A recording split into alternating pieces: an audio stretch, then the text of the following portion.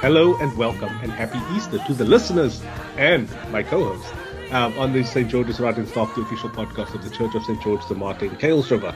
My co-host is obviously the Archdeacon Rodney Whiteman, the rector of the parish, who has been putting in amazing performances, a little bit of ad-libbing as well. I've been told a little bit of editing on the fly.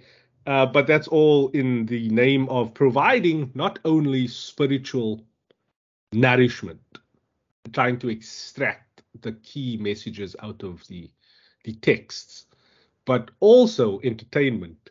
Because, I mean, you're preaching to wild swings of audiences. So you have like the 3-hour devotion audience, which is like the more traditional people. And now there's new people coming in there. So you have to keep them engaged. You had the kids on Friday morning. You have the set movements in the service of light. How do you manage to cater to all of the different communities within the church that are now flooding the church on Easter, over the Easter weekend? What do they call, when you're an athlete, they call it adrenaline. Yeah. When you're in the church, you're hoping it's the direction of God's Spirit as you're doing your preparations and thinking through. You'd also have the storage of experiences of the past that you draw upon. And every reflection, even on an existing text, brings something new to the frame. And it's always difficult. For example, when you are preparing something, you don't know who will be sitting in the pews. You don't know the people's circumstances. So the question is always saying, how does this relate? How would this relate if I say it in this way, or if we do it in that way, or if we sing that hymn? And would the persons worshiping recognize that you try to, with the help of prayerfully the Spirit of God, how the flow and the rhythm of the liturgy has to be, and recognizing that in some services you do have children, and so it's quite amazing. I'm always afraid. And terrified when I'm asked to do something with children in a format like this, because I'm not sure. I've been always told that I tend to use big words, and some people perhaps find it difficult to immediately understand. Although every word is spoken in a context, so if there's a context, you would be able to follow it if you trying at least to participate in that level. Yeah. So it was amazing that, and here is where I'm floundered. I'm floundered because I was an introverted teenager. So I would easily just be in my own, behind a locked door, and, I was reading my scripture. I was reciting scripture so that I can memorize it. Yeah. And somehow when I'm in an atmosphere, there's somehow just something that this extroverted side of me projects itself. And also finding that I actually do have a rapport with children. Maybe not all children, but with children. I mean, I was amazed at the interaction I had yesterday at the 9:00 service. Because I really didn't know how I was going to speak, and then of course the teachers themselves were mic shy. Yes. And I said that to them afterwards. Well, they content to just know their little classes, but there I am needing to be the one leading their classes at different age levels. But again, I could say, one's spirituality, one's understanding and acceptance that you need the guidance of the Holy Spirit in your reflection, in your planning. So you've got to be prayerful, as well as saying, do I have control over who's going to listen and interact here? And really that is, and of course you do also reflect with others, because with the Sunday school thing, I kept having to go to Merazine and saying, is this okay for children? Yeah. That liturgy that I prepared for them, she and I sat down with a few of the thoughts that she brought to the table, but there were spaces I had to fill in. And again, kept asking, how do I do that? And of course, this week I have been challenged to prepare liturgy like never before, and at the same time, I'm having to submit some work for an editorial in Word and Worship, which is an ecumenical attempt at reflection on Scripture and liturgy. So it was quite, and then I realized the more I sat with the text, the more ingrained I became in what are they actually saying. Yeah. And so it was quite amidst the tiredness, having to sit for long hours, I feel a sense of that, I've been refreshed and renewed by my engagement with the text and with liturgy and the God whom we worship. What was interesting in the kids service, which I obviously attended because I have children, and I got to skip out on the 3-hour devotion. Although I think my days are numbered again. I was telling my daughter that at her age, I was sitting for at least an hour out of the 3-hour devotion with my. Yeah, when I was about 11, 12, my mom was fed up of the kids service. I don't even think there was a kids service at that. It was just they had started like Stations of the Cross kind of things, which was like very weird, and it was a very small group, so we could actually move through the various stations as a group in the church, which was very taxing for my mother, I imagine, who just wanted to engage with the Scripture as prescribed. But it was interesting that the level of interaction, I think you were a bit surprised by with some of the responses from the kids. And to that, I need to tell you that our kids now are largely private school kids. Oh yeah, it's also true. We spend a lot of money on school fees. So I would hope that the vocabulary would be up to standard. But the developing of the message through interaction is something that I think goes missing later on in the church. Like, imagine have you ever tried having that kind of interactive sermon thing in a normal church service? Yes, I did so yesterday. Oh, okay. But the thing is, one person said the way that you preach is conversational. So, if I'm, for example, stuck on a word, and then I would say to somebody there that I'm familiar with, what word would you use here, Yeah. And so I do tend to do that, but not all the time. But there was something I read many years ago that sort of influenced my thinking around preaching, and that is, it's a dual responsibility. Yeah. The congregation is as responsible of the sermon as I am who have to preach it, because you have to listen in order to hear the message, but also to critique it, because you can't process anything without critiquing what you've heard. And I think that it was really interesting, because I used that terminology when I was in Fishhook, because that's where I read the book. And there was a professor that was part of is Professor Dr. John Sackett, 100 years old now and very well scholared in Greek and the Bible and so on. So when I mentioned that, what's the name, John actually affirmed it with his head, shook his head. Yeah. And I was quite amazed by that. So yes, I have tried it. But I think that's what I as much as I could read and study on my own and so on, I learn best when I'm interacting with people. And so I do tend to, is that the right word, take in the crowd? Yes. But I mean, this whole conversation, this whole podcast is built on that kind of thought. And I hope it still entertains the listeners.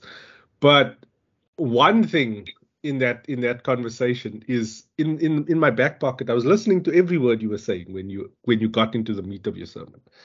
And then you started with this idea that we are God's family because God created us. And then then you went on to a point where you said that God comforts us when we're having a bad day through the nature that he has created around us.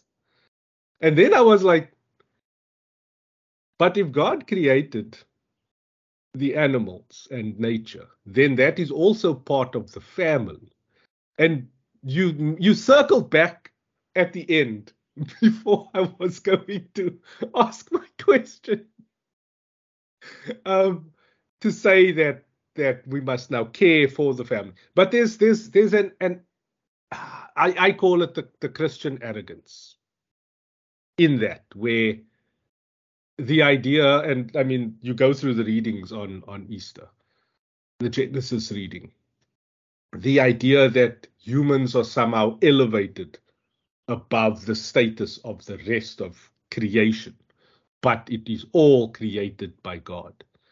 And I just want to get your thoughts on that, like how closely related familial relations do you personally feel to nature?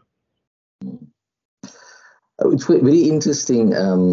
There was a accusation, I think, on the House floor in America in this recent week, where Democrats were accused of worshiping nature, whilst the Republicans worship the Creator. And I thought, I think it's a process. When one initially is taught about God and God's love and the work of creation, there is a theological leaning to where we are seen as the pinnacle of the creation, and therefore we are the most important amongst all of us. Whereas it's of recent years that we've been doing a thing in the liturgy called seasons of creation. Yeah, theologians have realized, or been inspired to realize that we cannot put ourselves at the top to the detriment of the rest of creation. And so I have more and more, and you would notice I've now when we do the Eucharistic prayer, I would be very keen to say, therefore with the old one says, therefore with angels and archangels and all the company of heaven, we proclaim that eternal song of praise, holy, holy, holy. I would now realize all that. Where does creation fit into all of this? Because don't creation sing the songs of praises too? And so I would now say, therefore, with all creation and with the heavenly company, something like that. Yeah. Bring creation in to the frame. It's interestingly, when I was at Fishhook and when I moved away from there, one of the guys said to me, one thing I want to thank you for is that you made us realize that the old adage had to be changed when we said brothers and sisters rather than sisters and brothers, and you kept bringing the sisters in first and the brothers in afterwards. So with creation too, we tend to have left it out of the framework of worship, and if it's out of the framework of worship, we therefore don't consider it as part of our life. And so I now realize that yes, our faith and our theological development is of such a nature that sometimes we do not capture the moment then, but it will be revealed later on. So yes, I think I'm beginning to include nature more and more as part of, and me not. Look, I can't compare how God speaks to a flower, because I don't hear the conversation, but I am aware that there is a conversation. Okay. And so only so when and in my prayers, for example, when I say the flower opens and shows its face to the God of their making, that's a conversation without words.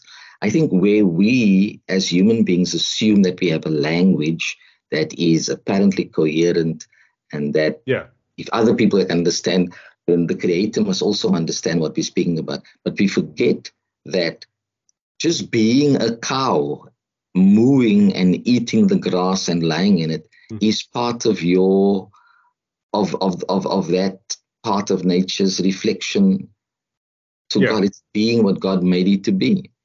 So I appreciate the question, and I think it's a very challenging one. But a lot of us haven't journeyed to say, even in our day-to-day living, we are all just part of creation, and each of us try to bring our best to God, try to bring our best to the world. But it's taken a long time, because right now, for example, on Monday, Thursday, we have each of the parishes in our diocese have received a tree to plant, a sapling from our environmental officer in the diocese, and it was based on Lambeth conference when our bishops met last year.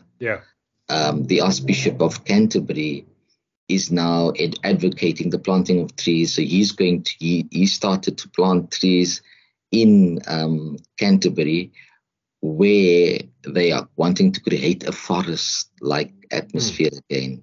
So this is being brought more and more into frame. But it's interesting you ask this question, because alongside this question, there are those who are part of the LGBTQI plus community who is saying, we want answers as to what's happening to us in our inclusion in the body of Christ. But now you're giving more attention to trees.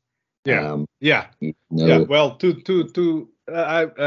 I fashion myself as an ally of the community, but I'm also sensitive as a person of color to the idea that a lot of the outrage a lot of the outrage energy that is directed at the injustices and sometimes legit injustices towards the LGBTQ plus community is being stolen from the outrage that should still be directed towards racism. And there's a conversation there that is vital, but this is not the forum to get into that. That's just my personal beliefs, and I still stand with the LGBTQ plus community through everything. I believe in everybody's right to existence, and love. That's my thing. Everybody has the right to love, and we shouldn't be putting labels on people and excluding people from loving, caring, because of things that they cannot control.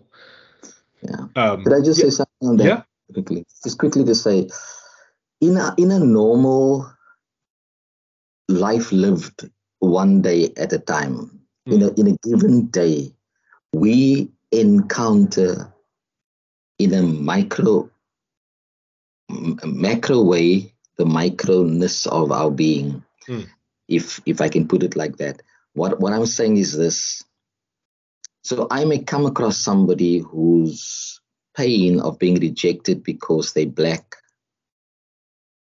and how do I engage that when I sense that if I'm invited to share in it? Yeah. So in fact, not just talk about it, but listen to where the person is coming from, if it should come up. But I could also equally, at the very next moment, encounter somebody that says environmental issues are very important. And how do I respond to that? And then a person from the LGBTQ community may say, I just want to reflect with you something here. Where does the church stand on these issues affecting us? So in a given day, we could actually cross over so many boundaries of interaction. Yeah. The question is, what are we going to do about it every day? Now, I don't know if I have the energy to be encountered every moment, every day. Yeah. But I mean, life happens. Yeah. How prepared are we to be engaged and to be engaging? And I think if we can work it out in a given day, in a small way, because that's where you have to start. On the other hand, most of those issues are also on the big stage. And the question would be is, does this daily local encounter have any effect on what goes on the big stages of life? Yeah. Because there's a channeling, which, the big stage has got microphones and they've got money and they've got all of that kind of stuff, but it could go nowhere. So you really, I'm saying, where would we make a difference? I was talking to a parish the other day where there was debt to, they've got huge debt, and I said sometimes we want to pay this off, starting to look at the left-hand side of the amount. Maybe we should start paying off the right-hand side, and then we will be able to pay off the big amount. One penny at a time, you say. One penny at a time. That's incredible. But yeah, like for me, the cure is always inclusion, and unfortunately, the idea of Christianity that is popular right now is one of exclusion. Yeah. It's about forming different sects, and having this challenge to win people over to your argument. And yeah, it's just dumb, I think. Like I was a friend came over yesterday, she's deeply religious, they on their own kind of alternate journey, and she was saying the concept of Jesus came up, and her response, I forget the exact context, but it was that you can't be as perfect as Jesus. No one can ever be as perfect as Jesus. And the question in my mind, it was the wrong time to ask it of her. And we've had these deep discussions already, but it just wasn't the right forum. Is if your idea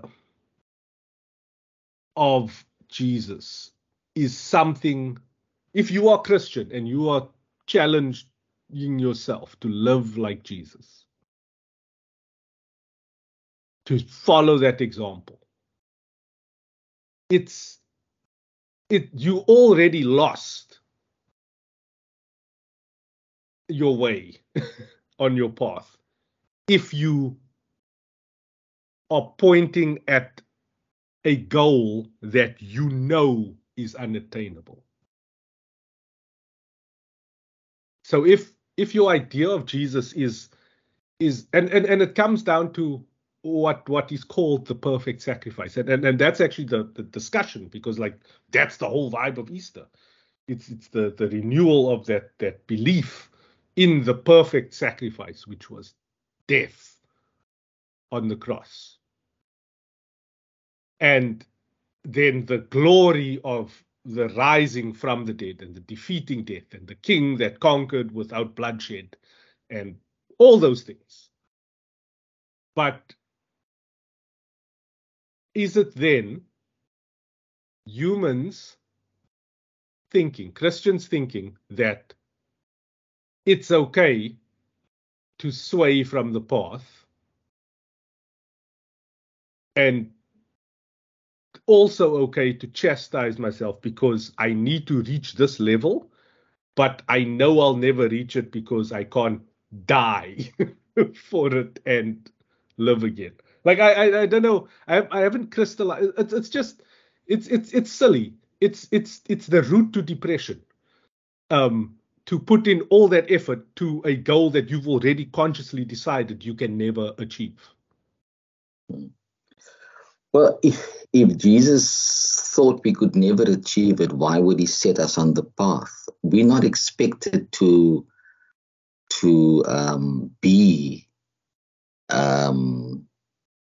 Jesus in the sense, but we expected to become like him, and the word "become" is a very important thing.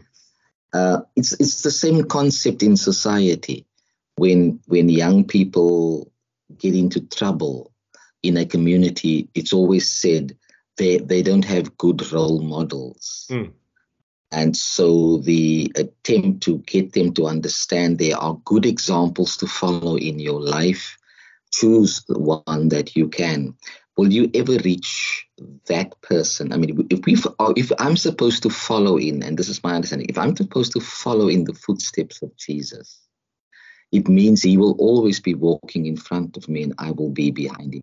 This is a way of understanding walking in his footsteps. Is there ever going to come a time when I will walk alongside him?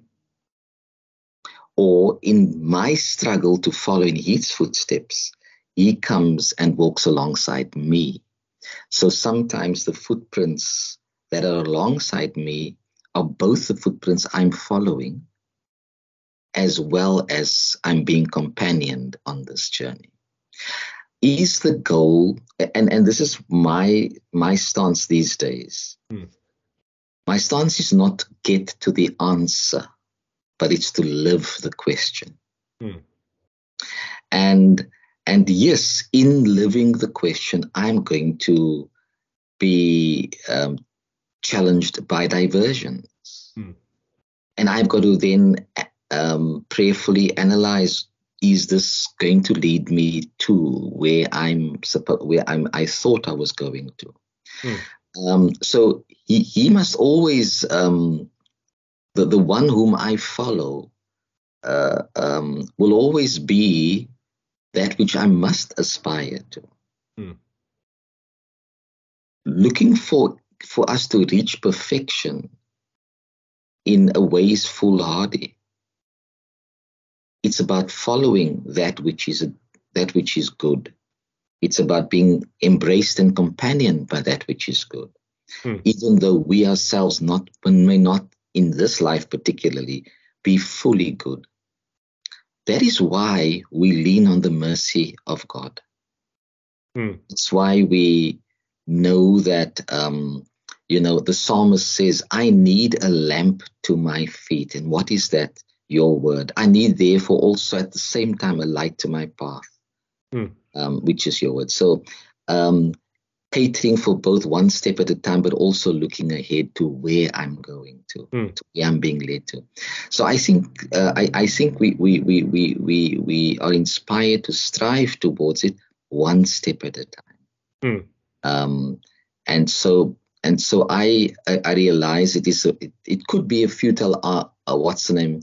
Because, there are some people out there who's advocated themselves as being Jesus, as being messianic. But then, just recently we had that conversation around the EF's president saying what he said. And then this person in America advocating that because Mr. Trump has been arrested, he is like Jesus. But he is, in that context. It's important to have the context. Yeah, no, absolutely. No, I understand that.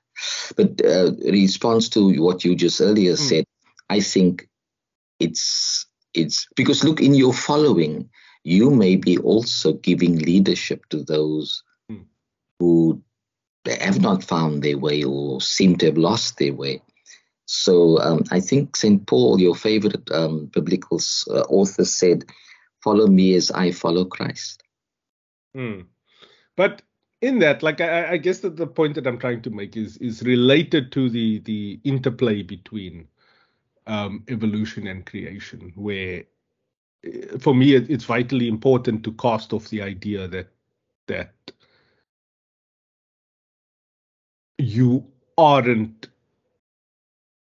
as great as something that has risen up through the ranks of evolution, from a single-celled organism into what you are right now and what you are capable of.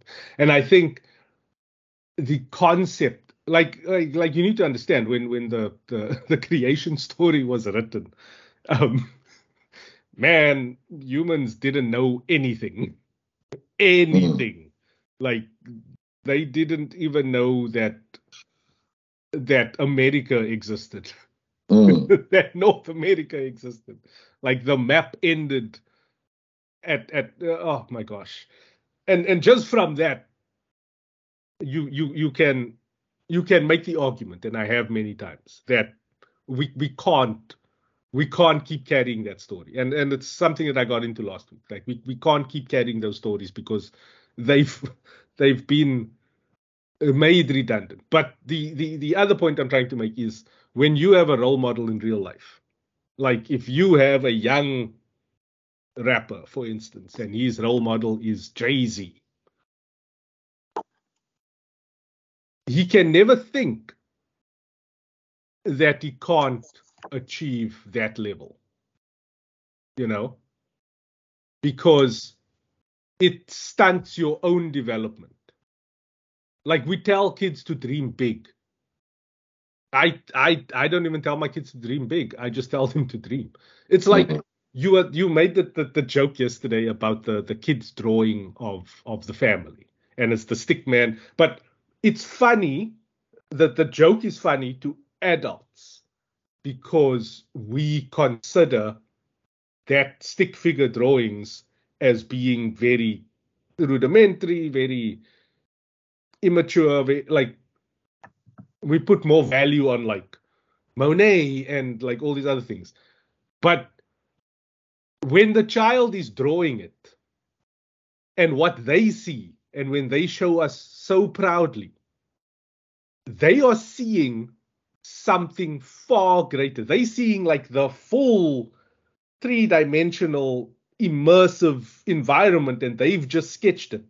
And it kills me when parents don't celebrate that enthusiasm, because that immediately shuts them off. So now in Christianity, you have this idea you will never be as perfect as Jesus, right?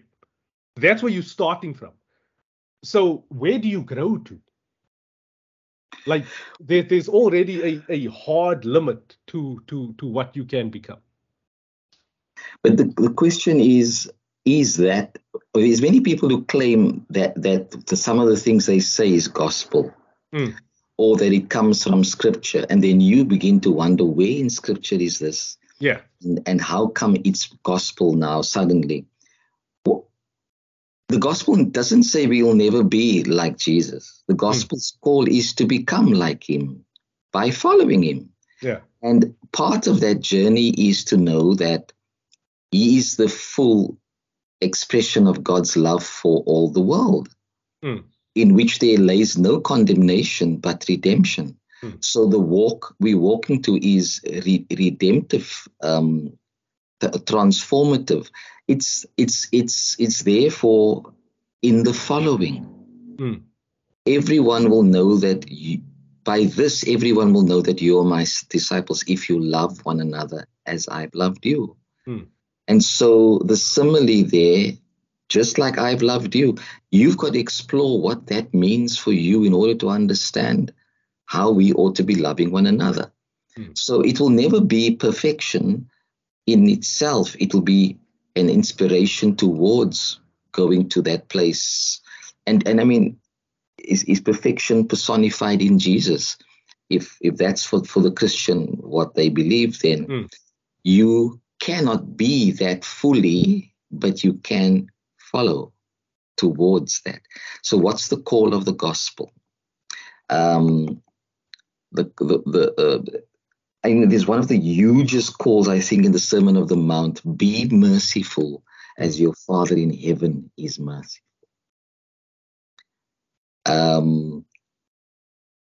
So are we called through that text to be godlike and have godlike characteristics in ourselves? So in a way, the bar is set high. But the only way we'll be able to get to it is by following one step at a time. So that's the gospel call for me, is to come and follow me. And along the path, I will make of you whatever I need to. And it's interesting, fishers of men was the term used in that particular context. But, you said earlier on that we shouldn't be leaning back to those stories in the current world. I was preaching on the Eucharist, the institution of the Eucharist on Thursday, at Maundy Thursday. And one of the resources I consulted made that point. Says the Eucharist gives meaning to my being in the world, but as the world changes, does the Eucharist continue to give it meaning? So, this whole creation story, by going back to it, by reflecting back to it as the world changes, does it cater for how we ought to be in an ever-changing world? He said here, I've read many books about the Eucharist. They were written 10, 20, 30, even 40 years ago.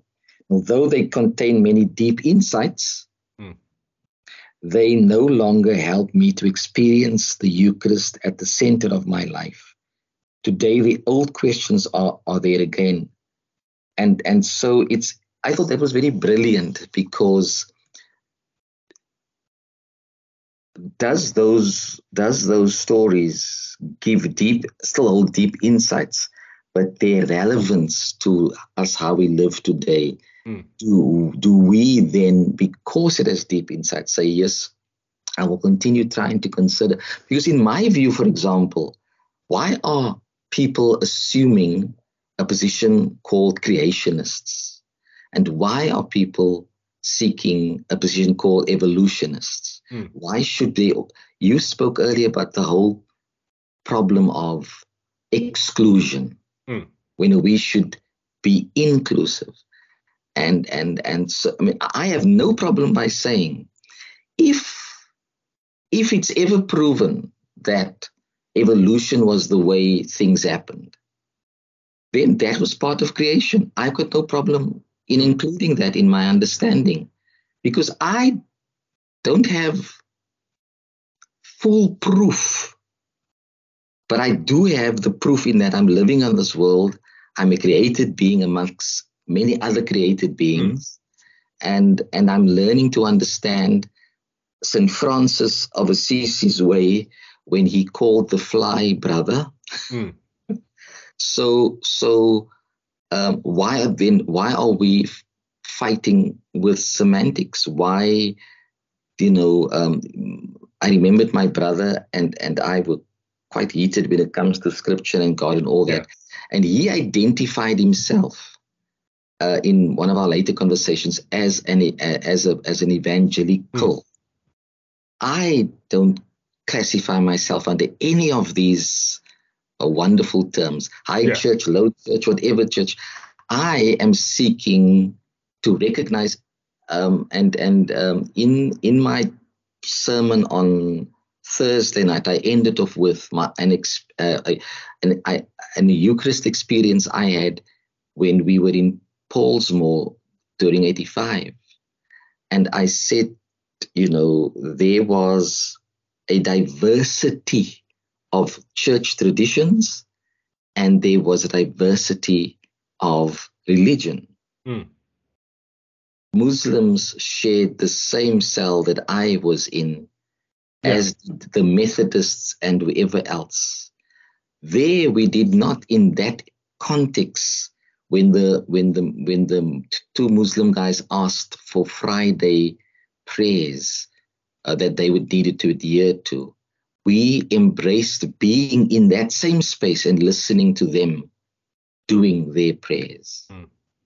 The Sunday comes, and one of those Muslim persons says to us, "Would you please sing this hymn in your service that I learned when I was at Wesley Primary School?" Mm.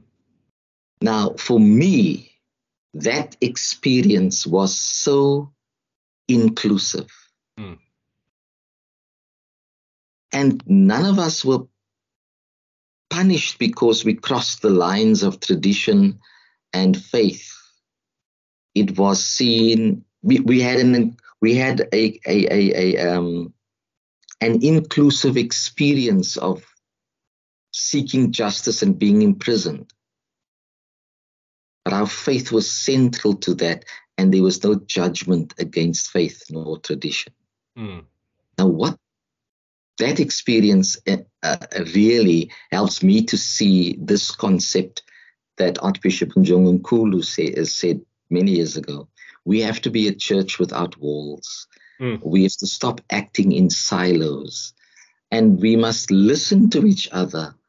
If you choose to say a thing that way, why should I now suddenly be your enemy because I'm saying something in a different way? The question for me, Lindsay, is this. This is what this podcast has taught me. We can't have a conversation about anything unless we listen to each other. Mm. Mm. And I think on that point, we can close this because it's important to have that inclusion. Like, I fashion myself as an atheist-leaning religious agnostic, which gives me the freedom in my thoughts because I attach a lot of how I think of the world and interpret the world to the words I use to describe it. I want to describe it as accurately as possible. It gives me the freedom to learn from the various religions and philosophies and explore all of that without any pretense. And it also gives me the edge that I need to challenge authority. Because I start from a point, the atheist leaning parties, I start from a point where there is no thing in creation, on this planet, that is ordained by a higher power. And for me, that's the starting point of most of our problems, is that we've installed leaders, or leaders have come upon us and thrust ideas upon entire societies, leading with the fact that they were ordained by a higher power. So I just unplug the power and then start my thought process from there. But one of those things about, like, one of the most amazing experiences I've ever had within a church was in the early days of going up to visit my dad in Pretoria when he had moved to Sunnyside, and St. Michael's in Sunnyside is quite an inclusive community. It's mostly black people at the church now, just because of how Sunnyside has evolved over time. But there was a song, Avulikile Amasango, which translates to "the gates of heaven are open and the blessings are falling down." And just I will put a link. I will definitely put a link to the song in the podcast description. Just the interaction of the voices in the arrangement and how the community embraces that interaction, and the message behind it, and the joy that is experienced, the palpable joy, is absolutely incredible. And if you start from a place of trying to keep your idea of Jesus and Christianity in a box, in that tomb, and never open yourself up to other ideas of creation, other celebrations, I think you live a poorer human experience. And I thank you. Thank you very much, Lindsay. Thank you very much. Appreciate you and the listeners as well. Happy Easter to you tomorrow. Happy Easter. Today, we put this out on 12. Yes, as John Sackett would have said to me, the main message of Easter is Christ is risen. He is risen indeed. And he would say it to me in Greek. So say it in Greek. It keeps passing me by. I know Christe is in there. Ineste Christe, I think that's what it is, but please don't quote me. And happy Easter to you and yours too.